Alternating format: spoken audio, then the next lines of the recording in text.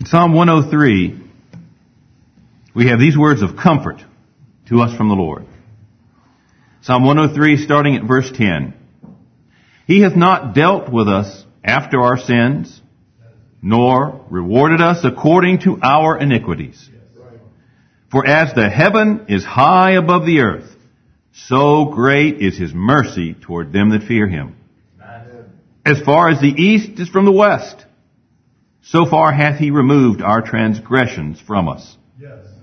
Like as a father pitieth his children, so the Lord pitieth them that fear him.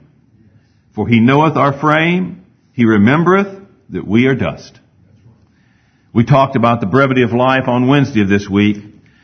At least in our first service, I'd like us to think about the fact that the Lord is a good Father.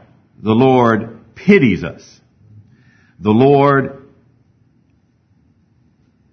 is personally good to his children. You know, we talk about, and we're known for defending the truth of God, his doctrine.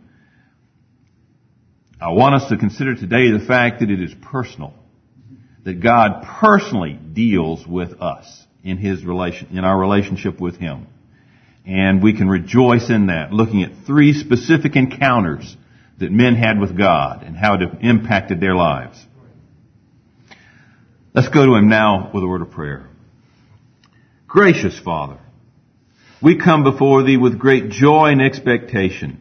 As a brother said earlier in prayer, we see the testimony of your existence and your goodness all around us this day, Father.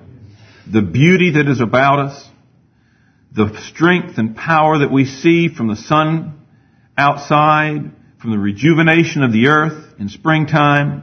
Lord, these are all great testimonies to your existence. But Father, you're more than just a powerful God. You're the God of our salvation. You're the personal God of Abraham, Isaac, and Jacob. And you are our God. Lord, we come before thee today with great and joyful hearts and ask that you would pour out your blessing upon us. Grant, Lord, that we might see wonderful things out of your word this day.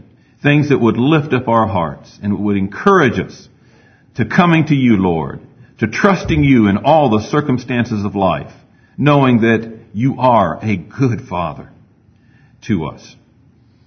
Grant, Lord, that all that is said and done in this service and in the service following, Father, would be pleasing in thy sight. For we ask these things in the blessed and glorious name of our Lord Jesus Christ. Amen. Amen.